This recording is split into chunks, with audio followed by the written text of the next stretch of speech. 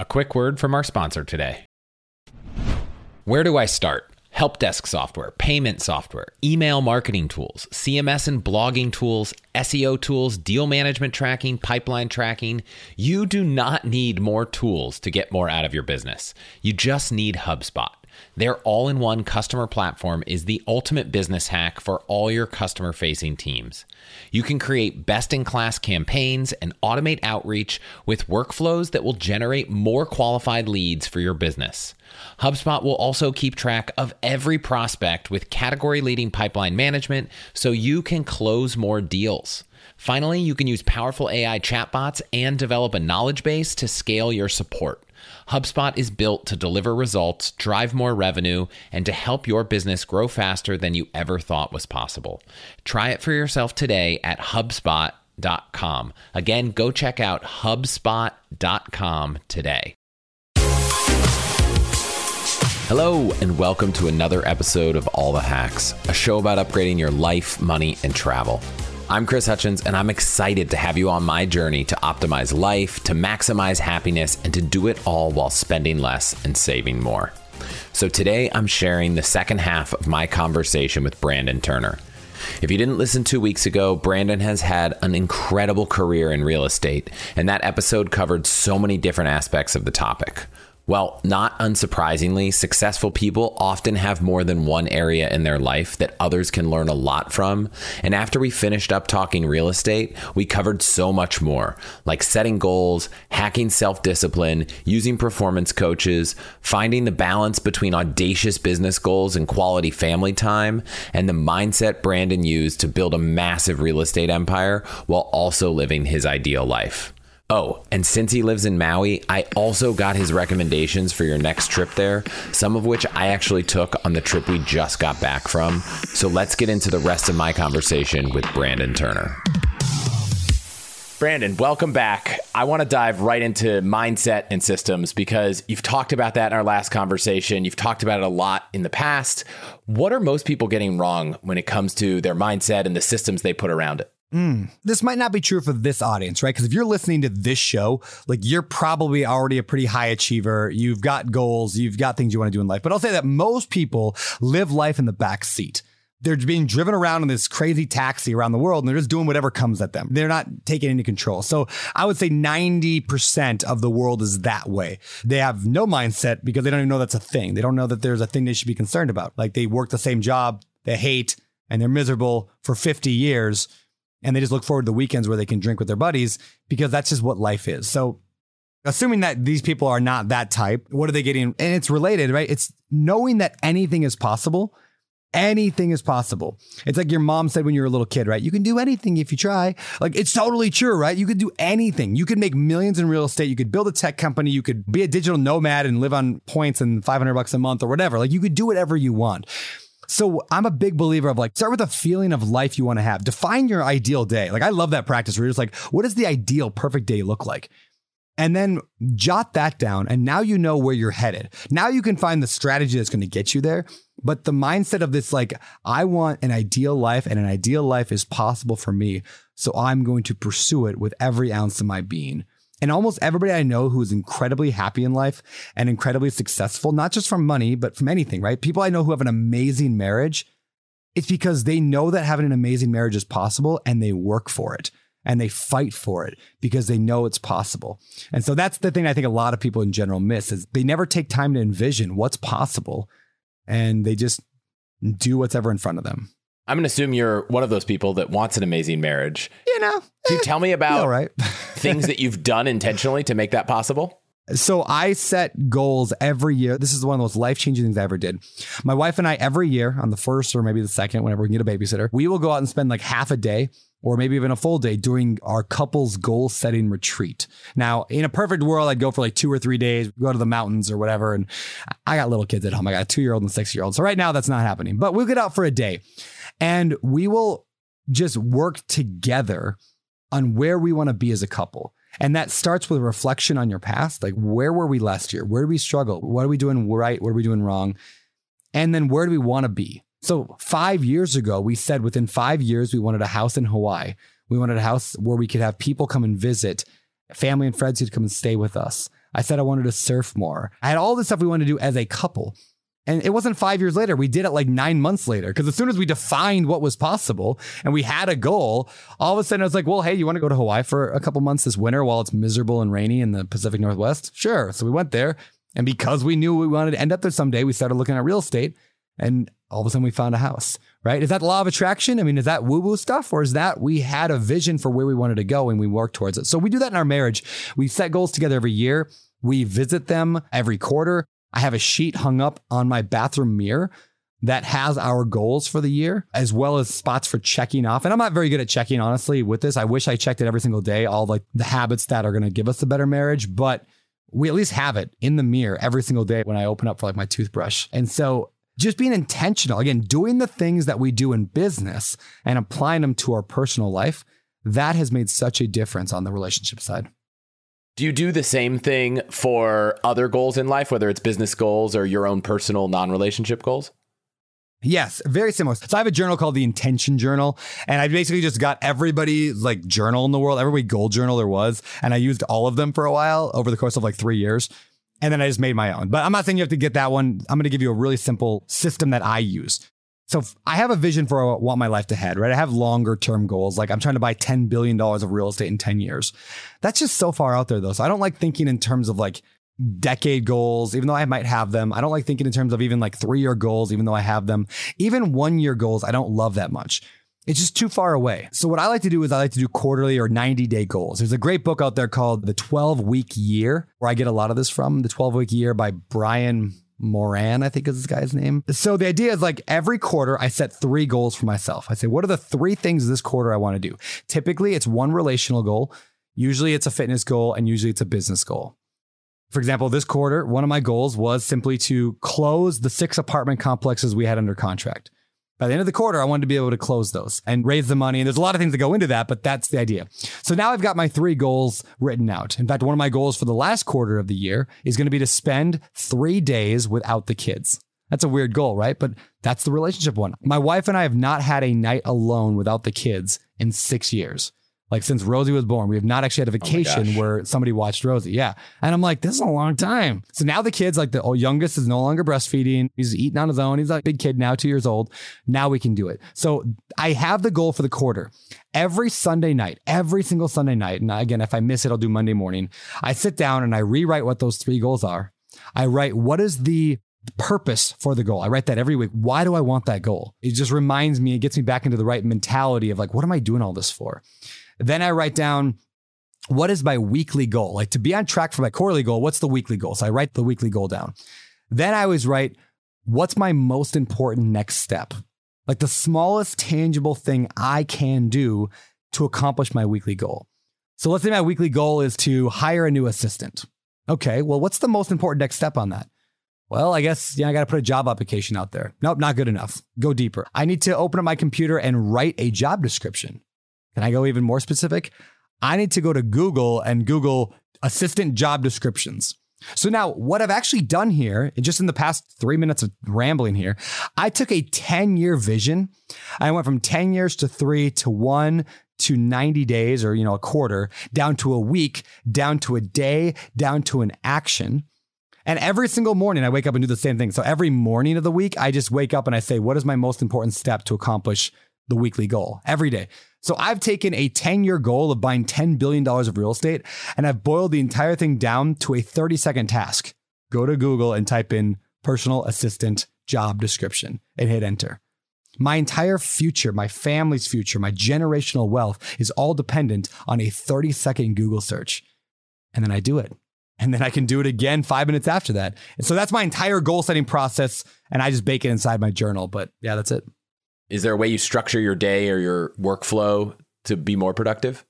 I have a personal assistant, so she makes me do a lot of things that are important. But let's talk about hacking real quick. The idea of like credit card hacking or travel hacking or, house hacking. Let's talk about self-discipline hacking. I have zero self-discipline, almost none. Like if there's a cookie on the counter, I will eat it. If there is a meeting I can skip, I will skip it. If there is anything I need to do, I will let myself down. I will lie to myself. I will disappoint myself all day long. As a result, I'm really bad at getting things done. So I've had to hack my way into being productive and being efficient. I'll give you a couple examples. One, I hire a personal assistant. So Jane, who's my assistant right now, Jane's awesome. Jane makes sure that I do the most important things and will yell at me. And I tell her like she has permission to like force me to do things. And there's ways to do it, right? For example, I get a massage once a week. I don't get a massage because it feels good. I mean, yes, it feels good, right? Like massages are fun. I get a massage because I know the most important thing as an entrepreneur that I can do is have uninterrupted thinking time every week.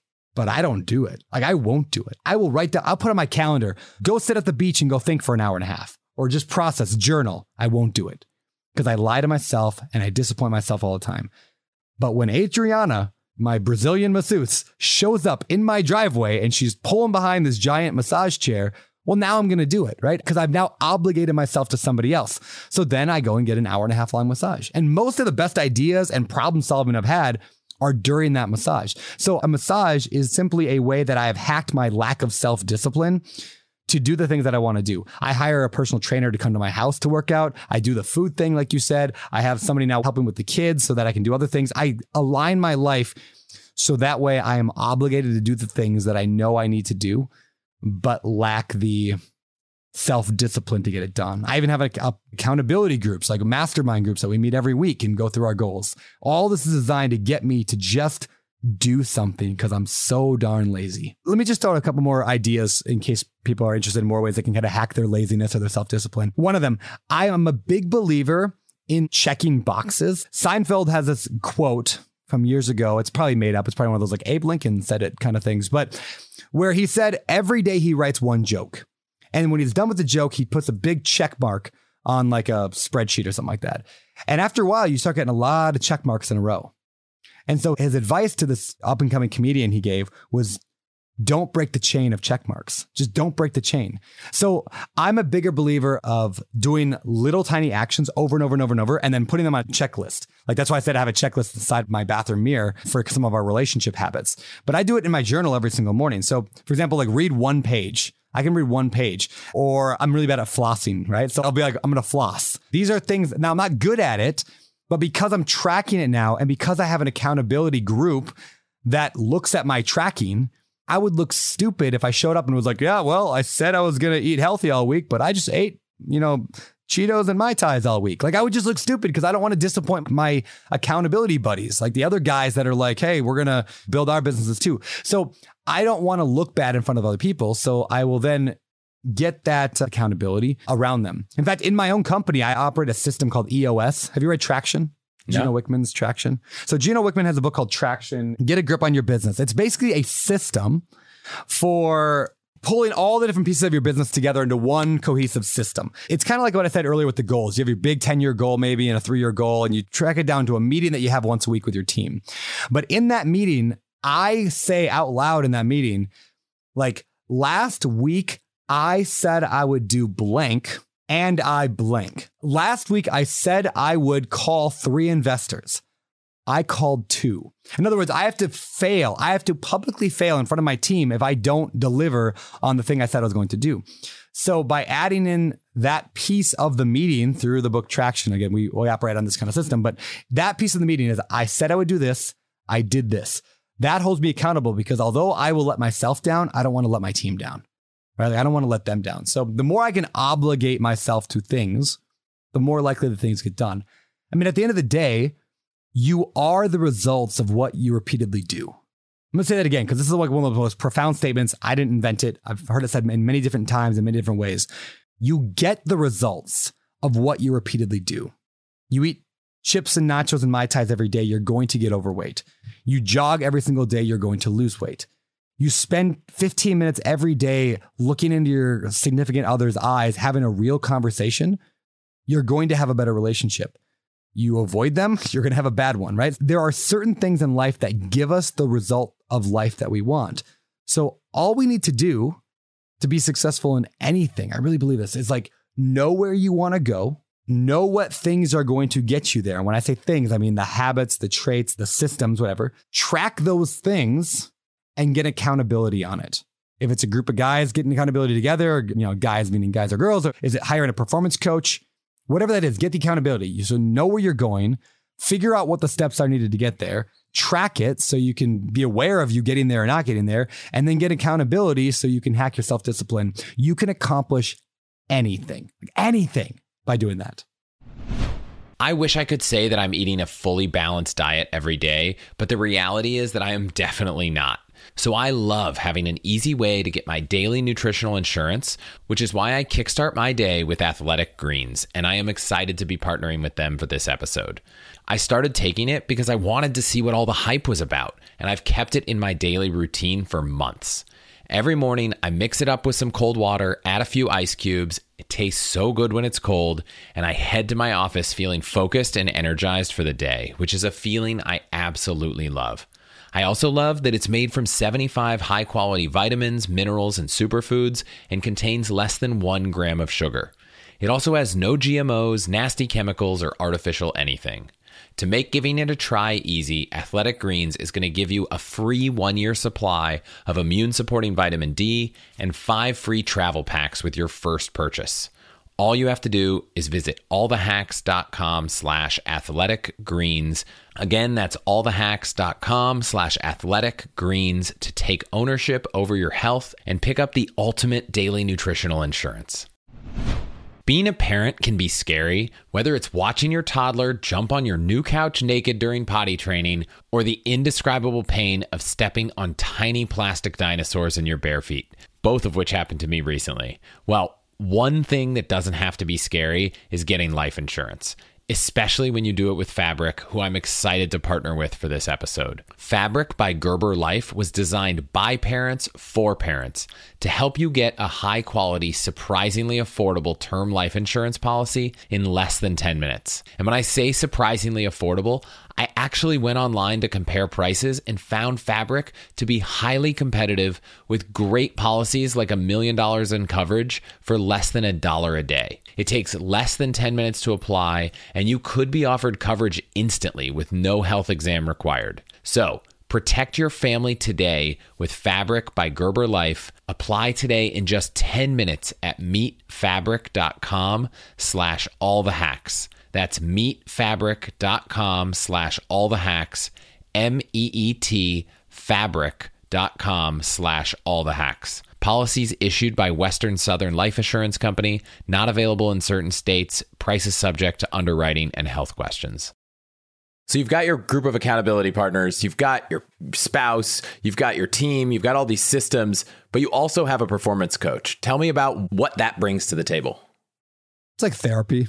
It's literally just like, it's like once a week, somebody asks me a bunch of hard questions and I have to answer them and think deeper. So just like the massage time is forcing me to have that unstructured, just open, like thinking time, the performance time is forced time to work on my business, not in my business, to work on my life and not in my life.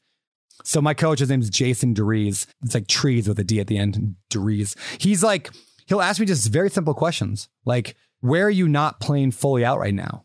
Or is that really what you want? Or is that what you're expected to say? Right? Very like therapy type questions, usually around my business. So we get into a lot more than just business, but it's just a time every week that I'm forced to look at my business like an outsider, to look at my life like an outsider and to say, like, what can I do better? How can I improve this? A performance coach is something I believe every single human should have if you can afford it. And if you can't afford it, then get a group of people together and do the same thing. Just do it for free with a group of people. It's not as powerful because you're not paying somebody, so there's no bias for action on their part to actually hold you accountable. But if you can pay someone to ask those tough questions, how does that not pay off 100-fold? Even if only 10% of the calls I do with Jason are effective, the 1 out of 10 will completely transform my life, right? In fact, I left the Bigger Pockets podcast after 10 years. It all started with a question he asked me. He just said, it sounds like you're getting kind of burned out. Do you need to take a month off? How's that sit with you? Does that feel light or does that feel heavy? And I'm like, oh, a month off sounds amazing. I'm going to do it. I'm going to take a month off. I had never taken time off the podcast. And that one question led to taking a month off, which then once I had decided that it was okay to take a month off, I was like, wait, why don't I just take the whole thing off? Why don't I just stop?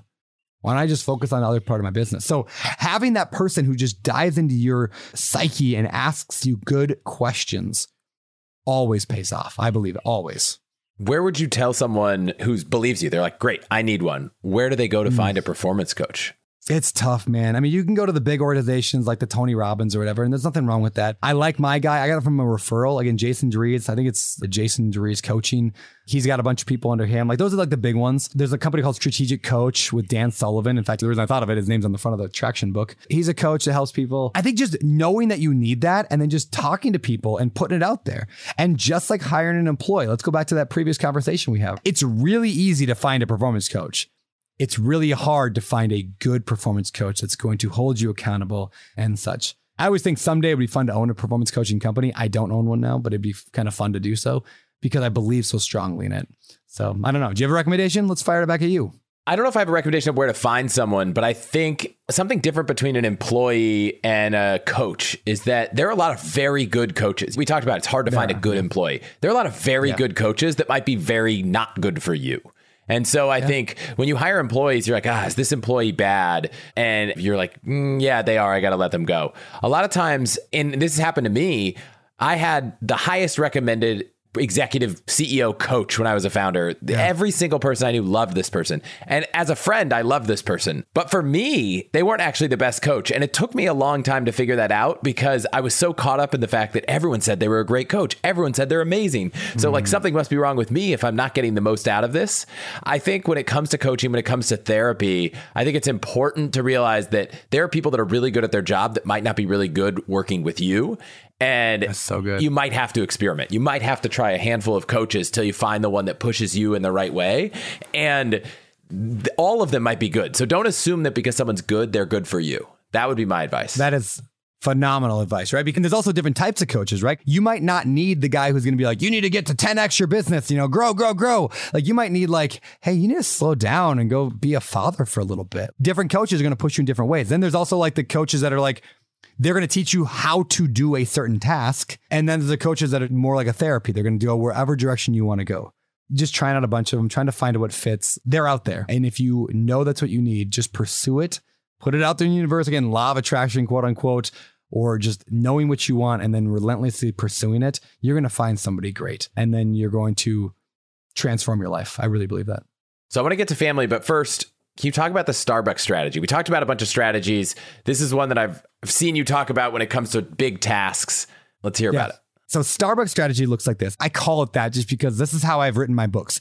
I've written like 5 books, right? The first book I wrote, it was called The Book on Investing in Real Estate with No and Low Money Down. Longest title ever. And I wrote that like, I'm going to write a book. So I sat down one day and I started writing some words and then I put it away for a few weeks. And I came back and I wrote a few more words and then I put it away for a few weeks. And when I was inspired, I wrote some words.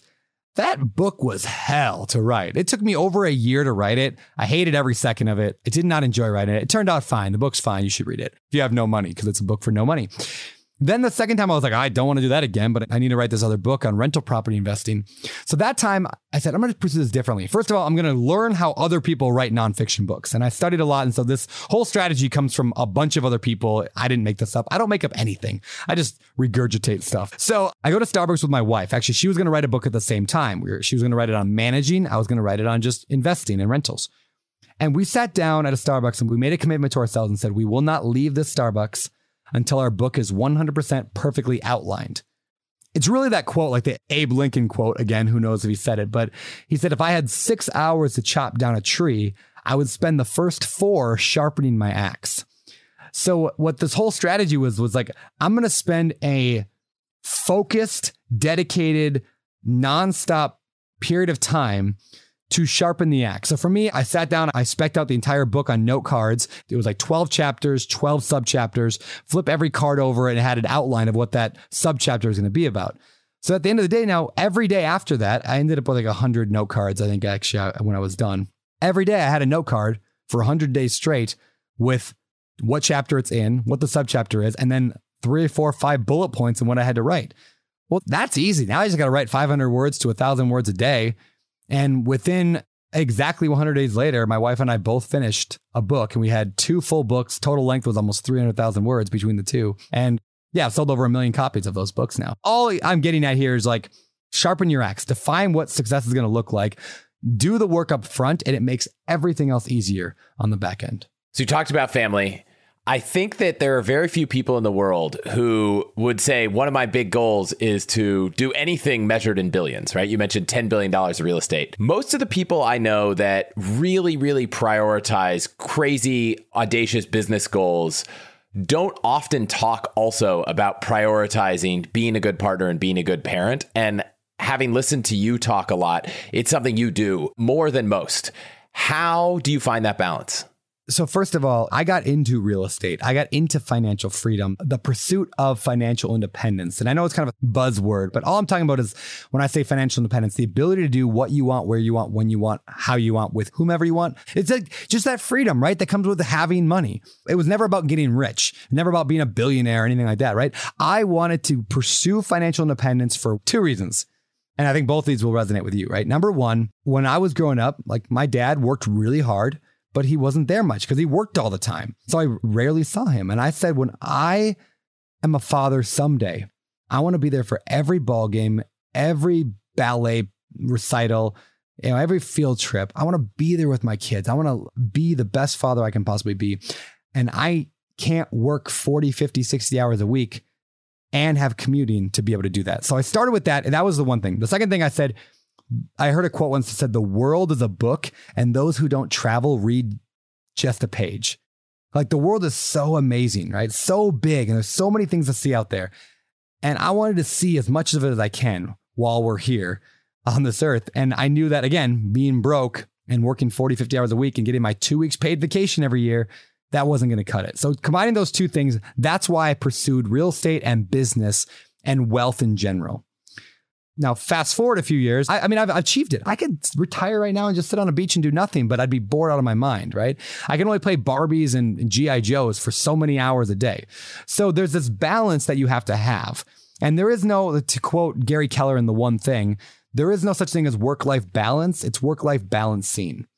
It's a constant influx, a flow that you sometimes have to go farther one way and sometimes you have to go farther the other. And therefore, I am constantly reevaluating where I am on that spectrum of too much work and maybe too much family, right? Because as an entrepreneur too, we get paid in the future for the work we do today. We don't get paid today for the work we do today, right? So we have to do the work now to get paid 5 years from now. We got to plant the seeds today in order to harvest then. But I also need to make sure that my kids are being brought up right and that they're connected with me and that we have that solid relationship. So I guess that's why I talk about it a lot, because I'm very scared. Is that the wrong word? Maybe I'm very concerned that at the end of my life, I will look back and say, why did I work so much? Like, why didn't I do the things that are most important in life? And the only way to know that is to continually evaluate it and to have the conversation with people. So I love when this topic comes up because it forces me to introspectively look at my life and say, how am I doing right now? Like, can I do better? Can I get more balance? What about you? What's your thoughts on it? I used to be someone, I still am someone who really loves productivity, like inbox zero kind of everything. Yeah. But one thing that I recently picked up, so we have 2 daughters, 2 and 3 months. So still. Oh yeah, you're in it. You're in it. Ooh. I always wanted to like get to inbox zero, but I've lately still prioritized, right? When I'm working in the most efficient manner. But when I get to the end of the day, and it's actually nice that sometimes kids just force this, right? Like we have an au pair, she's done at 5:30. Like there's no real option. Like you got to be there at 5:30. I just kind of like let it drop. And I think I've spent so much time in my life feeling like, gosh, everything I do today is for the future. I need to get it all done. I need to get it all done. And then the next morning, I'm like, well, it didn't really matter that I got everything done before I went to bed. Now, there are times, Tuesday night, this show comes out on Wednesday mornings. Like there are times where it's like, no, I do have to stay up because this thing comes out this time. But for the most part, there are a lot of things that you feel a lot of pressure to do. And I found that the more I've built the muscle of getting comfortable with not doing some things, whether it's a task at hand or it's just saying no to a meeting, the more you get comfortable with it, the more, one, it's easier, and two, you realize it doesn't matter. So yeah. I remember I got this email from a guy named James Bashar, who has a podcast called Below the Line. We'd connected in the past, and it'd been a few years. I reached back out to him, and he said, you know what? I don't really want to do meetings because I'm trying to prioritize other things in my life, but I'm really down with asynchronous communication. So if you want, you could go and use this tool like Loom, and you could record a conversation you want to have, part of it, and then I'd be glad to get back to you. And I was like, oh, wow. So one, it really raised the bar. Like, I'm not going to go record a video to talk to him to just shoot the breeze. So like, he's basically filtering for, if you just want to have a BS conversation and talk, that's gone. And at the time, I wanted to catch up with him because I was trying to start a podcast, but I didn't really have my questions formulated. And it actually forced me to wait and ask when the time was right. And then I started using that, and boy, it makes everything so much more efficient.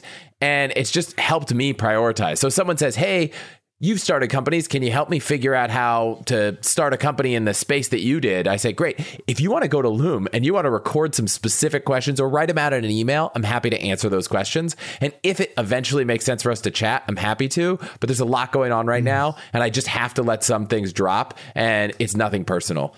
And learning to do that and getting comfortable doing that has made it so much more comfortable to go and say, you know what, like this week, our au pair is out of town. She's in Boston, New York, Chicago, having a blast.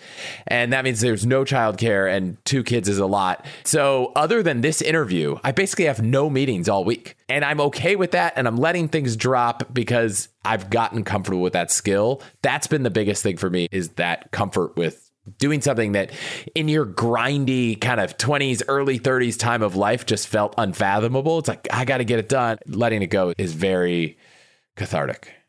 That reminds me, and I love you say, like, you know, sometimes you got to drop some stuff, right? And in the book, The One Thing, I'll bring it up again. Gary Keller, Jay Papasan, they have the book, The One Thing. And the metaphor in there that says that life is like juggling a bunch of balls, right? You're juggling family, health, your work, your career, your financial life. You're balancing all these things. And he says, some of those balls are rubber and some of them are glass, right? When you drop something at work, it'll bounce right back. Like, typically nothing's really that bad, but there are glass balls in our life, right? Our relationship with our spouse or significant other is a glass ball, and you can only drop that so many times before it shatters. And so I'm always thinking, a lot of my life is going to get dropped. A lot of things are going to get dropped. Let's make sure we drop the right things. And that, at the end of my life, like, that would be a great reputation to have, and a great, like, dying thought is I drop the right balls throughout my life. So that's what I'm aiming for. And it's funny because I respected the email I got from James so much. I've had a handful of people that I would put in the category of like important people. Their emails are like, hey, I'm not checking email this summer. And I'm like, damn, that person's like, they've got it figured out. I didn't write back and be like, that person's an asshole. My reaction was like, this person is prioritizing their life, in many cases, better than me.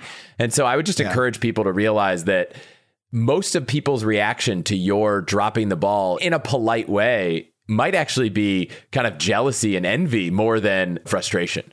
Another reason to do that, by adding these bounds in your life. For example, I'm building $1 billion brand. I have $1 billion of real estate. We'll buy 10 billion. That should make my company about $1 billion in profit over the next 5 to 10 years. It's a legit like $1 billion profit business.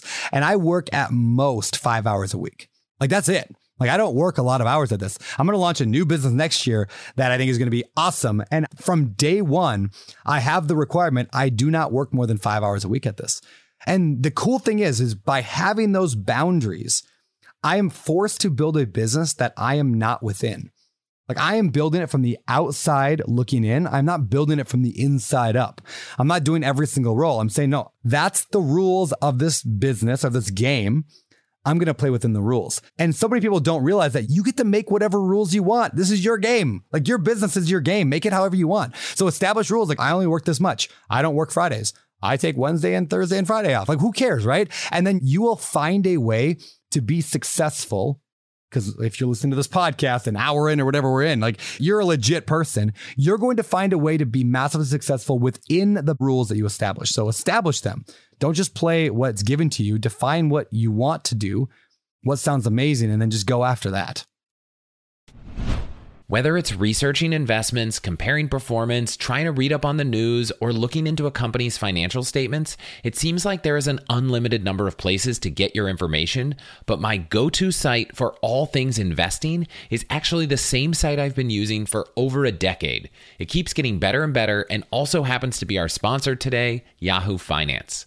Whether you're a seasoned investor or just getting started, Yahoo Finance has all the tools and data you need in one place. Well, actually 2 places, because they also have a great mobile app. You'll get a holistic view of the financial news cycle, including breaking news, original editorial perspectives, analyst ratings, independent research, customizable charts, and so much more. It's probably why they've been trusted for over 25 years and by over 90 million users each month who are working towards their own financial success. So for comprehensive financial news and analysis, visit the brand behind so many great investors, yahoofinance.com, the #1 financial destination, yahoofinance.com. That's yahoofinance.com. I love helping you answer all the toughest questions about life, money, and so much more. But sometimes it's helpful to talk to other people in your situation, which actually gets harder as you build your wealth. So I want to introduce you to today's sponsor, LongAngle. LongAngle is a community of high net worth individuals with backgrounds in everything from technology, finance, medicine, to real estate, law, manufacturing, and more.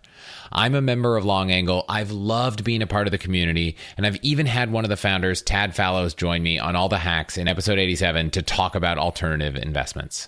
Now, the majority of LongAngle members are first-generation wealth, young, highly successful individuals who join the community to share knowledge and learn from each other in a confidential, unbiased setting. On top of that, members also get access to some unique private market investment opportunities. Like I said, I'm a member and I've gotten so much value from the community because you're getting advice and feedback from people in a similar situation to you on everything from your investment portfolio to your children's education to finding a concierge doctor. So many of these conversations aren't happening anywhere else online. So if you have more than 2.2 million in investable assets, which is their minimum for membership, I encourage you to check out LongAngle, and it's totally free to join.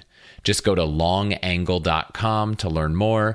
And if you choose to apply, be sure to let them know you heard about it here. Again, that's longangle, ANGLE.com. I just want to thank you quick for listening to and supporting the show. Your support is what keeps this show going. To get all of the URLs, codes, deals, and discounts from our partners, you can go to allthehacks.com/deals. So please consider supporting those who support us. If you haven't read the book From Strength to Strength from Arthur Brooks, I think you should. I think you'd enjoy it. Okay. I had him on the podcast, and it's about finding a new form of happiness as you transition from a style of intelligence and work in your early life that isn't as compatible in the second half of life. And second half is not like 70s. Yeah. It's like, late 30s, 40s kind of age. We were like, I'm finding a new way to work that is more compatible with long-term happiness. I'll check it out. That's one book I shared. You shared a lot of books. Are there other books? Where do you find them? You seem to have them and collected them, and they've had a huge impact on you. Do you publish a list of them so people who want more of your recommendations can find them?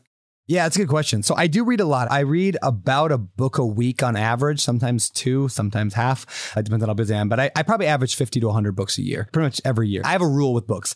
If I think about buying a book, if even the hint of an idea of like, oh, that might be a good book, I always buy it. I think books are the best investment in the entire universe. I don't think anything comes close to the monetary investment of a book. But I don't have a list anywhere per se. I do have a text message newsletter. Everyone does like newsletters. And I was like, how can I be different? So I have a text message newsletter. Every Wednesday, I send out a text that has like a book that I'm reading and some little piece of advice that I got, etc. So that's just beardybrandon.com. There's no like sales. I'm not selling anything there. It's just like, I read a lot. So I'm always like, hey, here's what I'm reading right now. Here's a cool point from the book that they made. I read a lot. I mean, I give you 5 million recommendations. And I remember a lot of what I read as well, because I always assume I'm gonna have to teach it. You ever seen those studies? Like you remember whatever, 10% of what you hear and 20% of what you read, blah, blah, blah. The studies have shown that the number one best way to remember something is not to teach it per se. I've heard that said before, but it's actually a little more nuanced than that. It's to learn as if you had to teach it. So every time I read a book, I assume I'm going to have to teach this to somebody later, even if it's my own spouse. So when you read from that perspective, your mind like files it away in a different part of the brain that's easier to recall later on. And so I heard this hack, I don't know, 20 years ago, but it's made such an impact on my life is I read everything now with a pen and I assume I'm gonna have to teach it later, even though I might not. And then I remember it. It's all up here. Not all of it, but a lot of it's up there. Do you use that pen to take notes? Use physical books, not ebooks? What's the process? I do. Audible's great. If I'm working out, I'm usually listening to an audiobook, but usually audio is more for podcasts because you can't read a podcast very easily. And I try to only do physical books. Kindle, I'll do fiction books because I'm not underlining and whatever. So Kindle's for fiction, physical for nonfiction. And then I actually get asked all the time, yeah, how do you read so many books? And I'm like, I literally just read for like 10 minutes a day. It's not much, but I also read whenever I have a quick break. I try to read instead of pull up my phone and scroll. Like as soon as that pull to grab my phone, and I'm not great at this at all. I'll say I'm terrible at this, but I try whenever that pull to my phone, like that, I need that dopamine hit. I'll look around, and if there's a book near me, I'll grab that instead, or I'll try to grab that instead. And I'll just read a couple pages, like 2, 3, 4 pages. I'll put it down. I'm typically in the middle of 20 to 30 books at any given time, which is completely nuts. But a topic for another day. That is, yeah. It's doable though. You talked about the purpose of all this isn't just to have a boatload of money. It's not just to be a billionaire and all that. And you've talked a lot about philanthropy and how that's become a bigger focus in your life. And I think beyond just saying why it's important, you've thought about ways to infuse it into your future business, your future endeavors. Talk a bit about why it's important, but also how you're trying to bring it into your business that maybe is different than the way most people think about philanthropy. A few ways that I'm looking at it right now. First of all, everyone believes this, but I really internalize it, is that like nobody gets out alive. Like we all die, and it doesn't make sense to be the richest guy in the graveyard. I don't care about legacy. I don't care about my kids being rich. Like I don't plan to actually give my kids anything. Maybe they'll get a little bit. Maybe they'll get a property or two, whatever. Oh, they get the college savings. Yes, they get the college thing. Yeah. And what's great about that too, by the way, just to go way back to last episode that we did together, but that property, like I don't care if Rosie takes that one property and goes to college with it, or she starts a business. I actually hope she'll just start a business with it or invest it in something. But anyway, I don't need my kid to be rich because like you can't grow up in the Brandon Turner household and not have all the skills you need to be successful, first of all, because like I'm going to train her. I train him every day. I'm always talking about money and finances and entrepreneurship. And Rosie has bake sales, and Wilder will, when he's a little older. So either if they're not wealthy by the time they're in their mid-20s, then there is some problem that they don't deserve the money anyway. Like my kids will either not need the money because they'll be so successful anyway, or they don't deserve the money because they can't handle it. So anyway, that's why I'm not planning to give my kids money. So in other words, what do I do with it then? I mean, wealth is kind of a game in some ways. I don't have to earn more money and get wealthier, but it's a fun challenge. Like, can I give away $1 billion? I would have laughed at that 10 years ago. And now I'm like, well, shoot, yeah, I could definitely give away $1 billion. Plus, happiness is largely derived for most people by giving away money. And not just like throwing it to some random charity, but by doing something with it. Like it's one thing to make money. It's another thing to make money matter. So I want to spend a lot of my time making money because I'm good at it.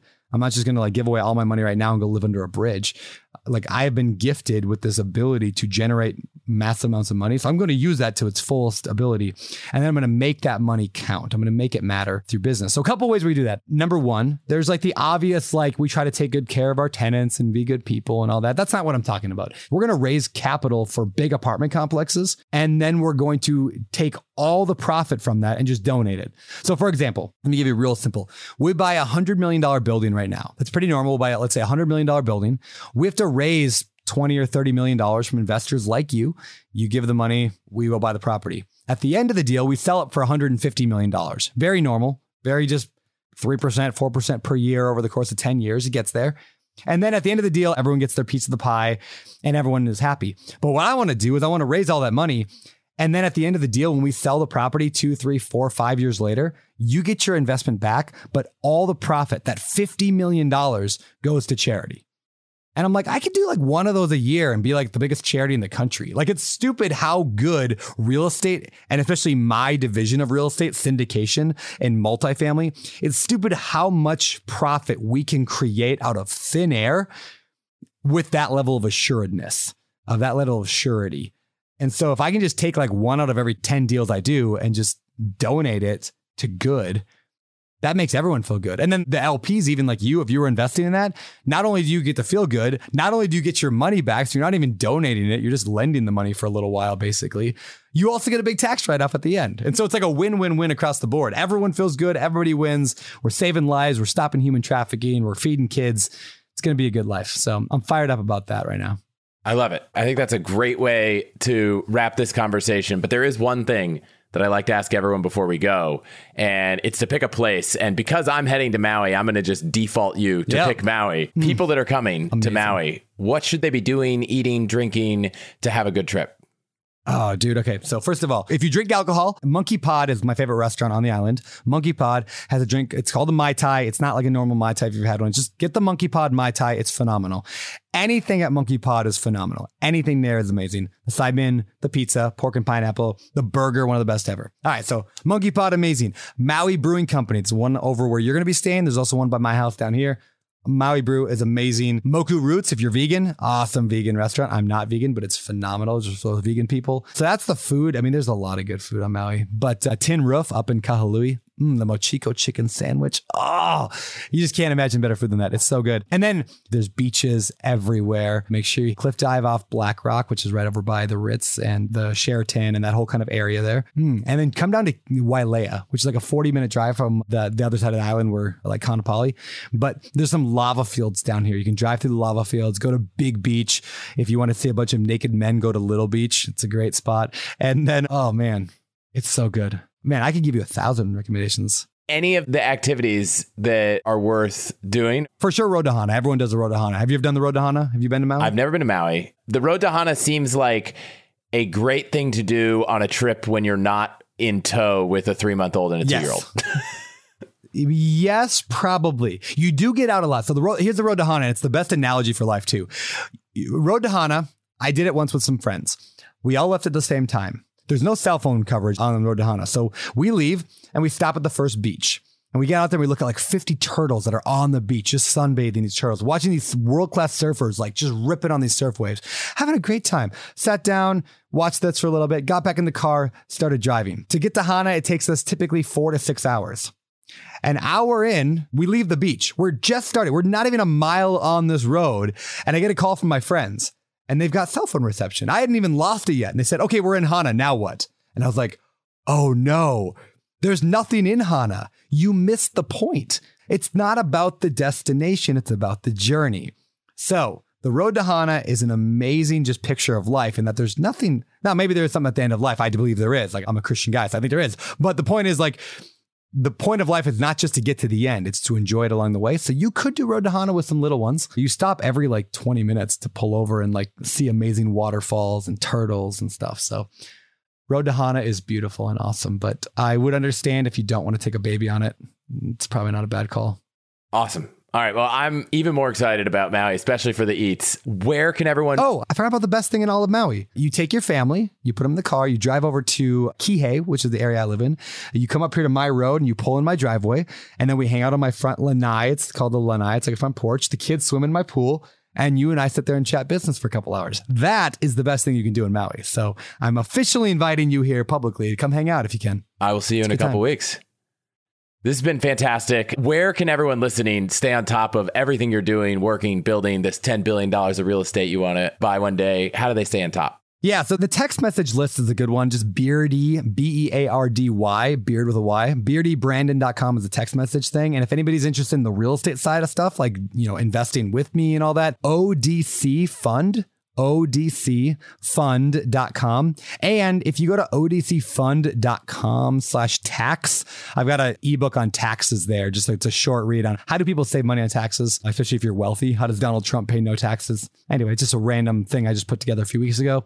That's where it's at. And for those of you who are not watching on YouTube, Beardy Brandon is because Brandon is rocking an incredible beard. We've been doing a lot to take the video from this and put it on YouTube. So I'm going to encourage everyone, if you haven't checked out the YouTube channel, definitely check it out. Subscribe. Thank you for doing that. And you get to check out this great beard. Not the one I don't have, but the one Brandon has.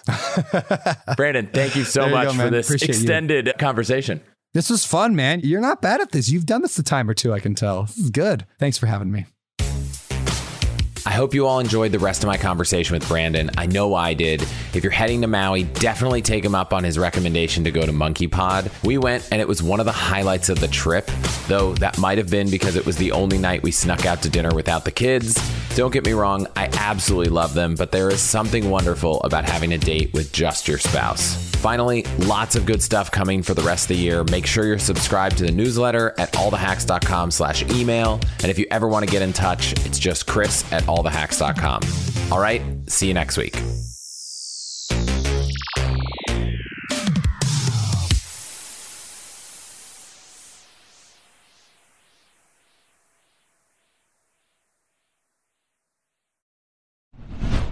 What's the best way to help you and your finances thrive? The answer can be overwhelming with all the financial misinformation out there. So I want to talk about an amazing resource, the NerdWallet Smart Money Podcast, where every week NerdWallet's in-house experts and financial journalists set things straight and help you make smart decisions with your money. The nerds have already helped me get smarter about saving money on groceries, avoiding some of the latest financial scams, and boosting my credit score, since it's actually been going a little bit up and a little bit more down lately as I've been taking advantage of a few recent credit card offers. They also explain the real impact that the latest financial headlines could have on your life, so you'll get the clarity you need to make smart decisions with confidence. Weekly financial check-ins with Smart Money help you spend more time doing what matters and less time worrying about what doesn't. Let NerdWallet's trusted experts untangle today's web of financial misinformation. Listen to NerdWallet's Smart Money Podcast on your favorite podcast app. Future you will thank you.